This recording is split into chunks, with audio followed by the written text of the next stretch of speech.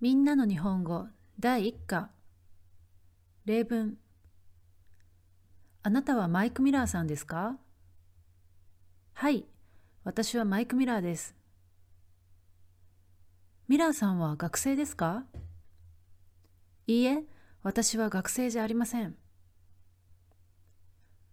ワンさんは銀行員ですか？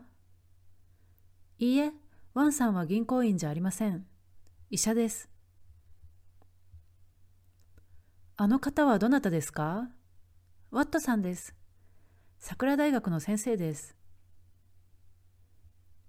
グプタさんは会社員ですか？はい、会社員です。カリナさんも会社員ですか？いいえ、カリナさんは学生です。テレーザちゃんは何歳ですか？9歳です。